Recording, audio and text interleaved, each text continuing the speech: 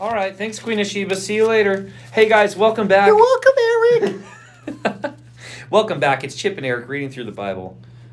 Two semi-ordinary pastors. Guess what we're doing? Yeah.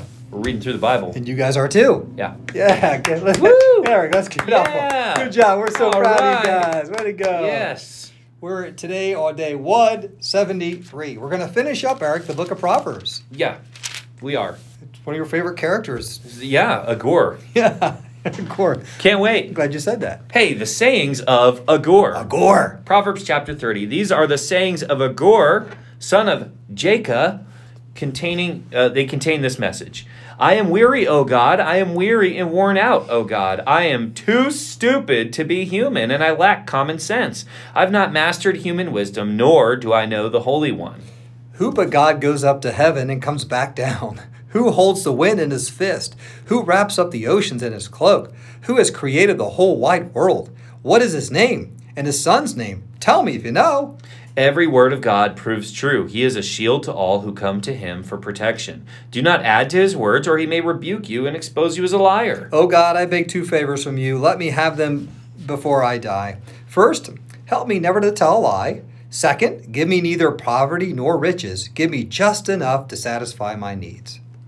For if I grow rich, I may deny you and say, who is the Lord? And if I'm too poor, I may steal and thus insult God's holy name. Never slander a worker to the employer, or the person will curse you and you will pay for it. Some people curse their father and do not thank their mother. They are pure in their own eyes, but they are filthy and unwashed. They look proudly around, casting disdainful glances. They have teeth like swords and fangs like knives. They devour the poor from among the earth and the needy from among humanity. The leech has 2 suckers that cry out, more, more.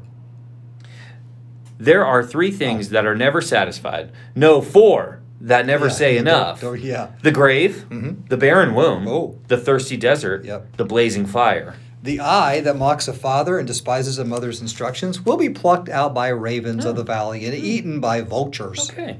There are 3 things that amaze me. No, 4 things. Don't forget the 4th. That I don't understand. How an eagle glides through the sky, how a snake slithers on a rock, how a ship navigates the ocean, and how a man loves a woman. Yeah. An adulterous woman consumes a man, Eric. Don't forget. Yep. Then wipes her mouth and says, what's wrong with that? There are 3 things that make the earth tremble. No! 4 it cannot endure. Oh, yeah. A slave who becomes king, an overbearing fool who prospers, a bitter woman who finally gets a husband, and a servant girl who supplants her mistress.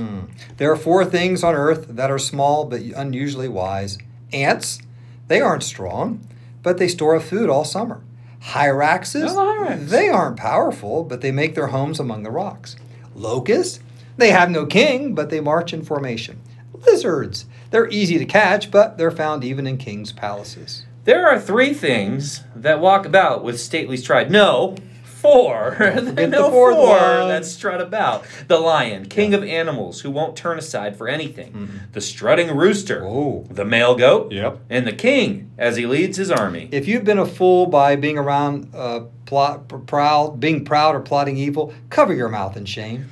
As the beating of cream yields butter, and striking the noses causes bleeding, so stirring up anger causes quarrels. Proverbs chapter 31, the sayings of King Lemuel. The sayings of King Lemuel contain this message which his mother taught him. O my son, O son of my womb, O son of my vows, do not waste your strength on women, on those who ruin kings. It is not for kings, O Lemuel, to guzzle wine. Rulers should not crave alcohol, for if they drink, they may forget the law and not give justice to the oppressed. Alcohol is for the dying, and wine for those in bitter distress. Let them drink to forget their poverty and remember their troubles no more. Speak up for those who cannot speak for themselves. Ensure justice for those being crushed. Yes, speak up for the poor and the helpless, and see that they get justice. A wife of noble character.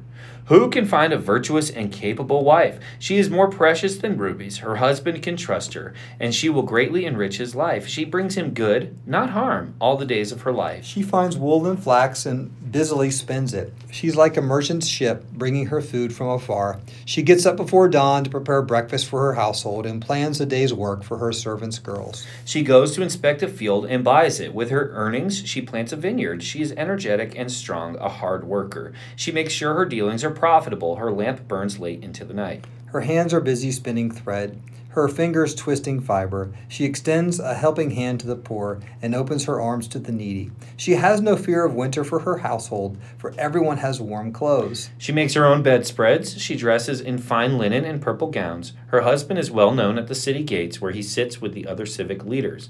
She makes belted linen garments and sashes to sell to the merchants. She's clothed with strength and dignity, and she laughs with fear of the future. When she speaks, her words are wise, and she gives instructions with kindness. She carefully watches everything in her household and suffers nothing from laziness. Her children stand and bless her. Her husband praises her. There are many virtuous and capable women in the world, but you surpass them all. Charm is deceptive, and beauty does not last, but a woman who fears the Lord will be greatly praised. Reward her for all that she has done. Let her deeds publicly declare her praise. All right. Okay. Very cool. Well, I'm so thankful for my wife, Shannon. Yeah, I love her to thankful pieces. for my wife, Hannah. And I was just thinking, this Proverbs 31, 10 through 31 piece, that woman does a lot. And I think one of the things that people say to Hannah is, you do too much. And you know what?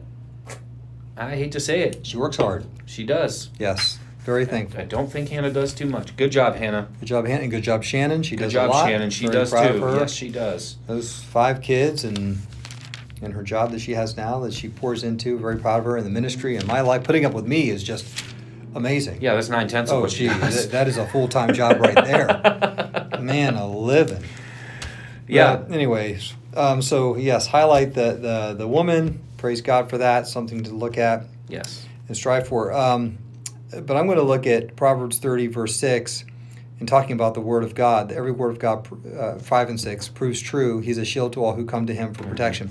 Do not add to his words, or he may rebuke you and expose you as a liar.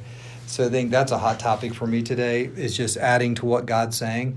And I think we can say things God's not saying, and it sounds good, it seems right, and I think we need to be very careful. And we have this wisdom that's out there from other people in the form of Oprah, Dr. Phil, or all these self-help people out there. And you can grab some things for that. And I read some of that, but I always filter it through the Word of God. And I can just, when you do that, it proves itself to be wrong. It's like that chaff in the wheat. The chaff gets blown off. It's not going to stand. It's not going to last. Yep. The wheat is the Word of God that brings healing and help and guidance and leadership to our life. And so don't add to his words. Don't let anyone else do it either. That's right. Don't let your kids do it. Don't let your spouse do it. Don't let your friends do it. Don't let your church do it. Don't let people add. Stick to the Word of God. That's the way you got to be in it. Live by it, and just really expose those things that are false. Yeah. And rebuke them. I agree with that completely. Yeah. Okay. I have 3 questions for you. No, 4. Oh, yeah. Okay. Here's a question for you. Who but God goes up to heaven and comes back down? Jesus. Okay. So, yeah. So who but God? No one, because it's Jesus. Yeah. Who holds the wind? Who holds the winds in his fists? That's a question for you. God. Oh, okay. Yeah, who wraps up the oceans in his cloak? Well, I don't do that, but God does. God does. Okay. Yeah. Who's created the whole wide world? Well, we know that in the beginning God created. Okay. Yeah. So there you go. What's his name? God. And what's his son's name? Jesus. All right. Thanks for tuning in, guys. Found Jesus in the text there.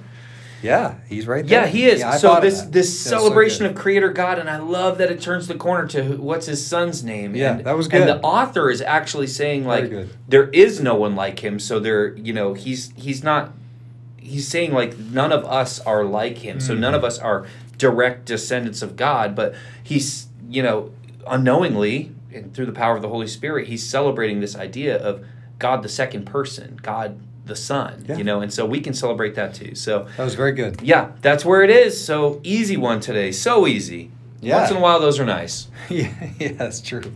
Hey, you guys have a great day. Good job. Way to go. Proud of you guys. We'll read it again tomorrow. Yeah. All right. Bye. Bye.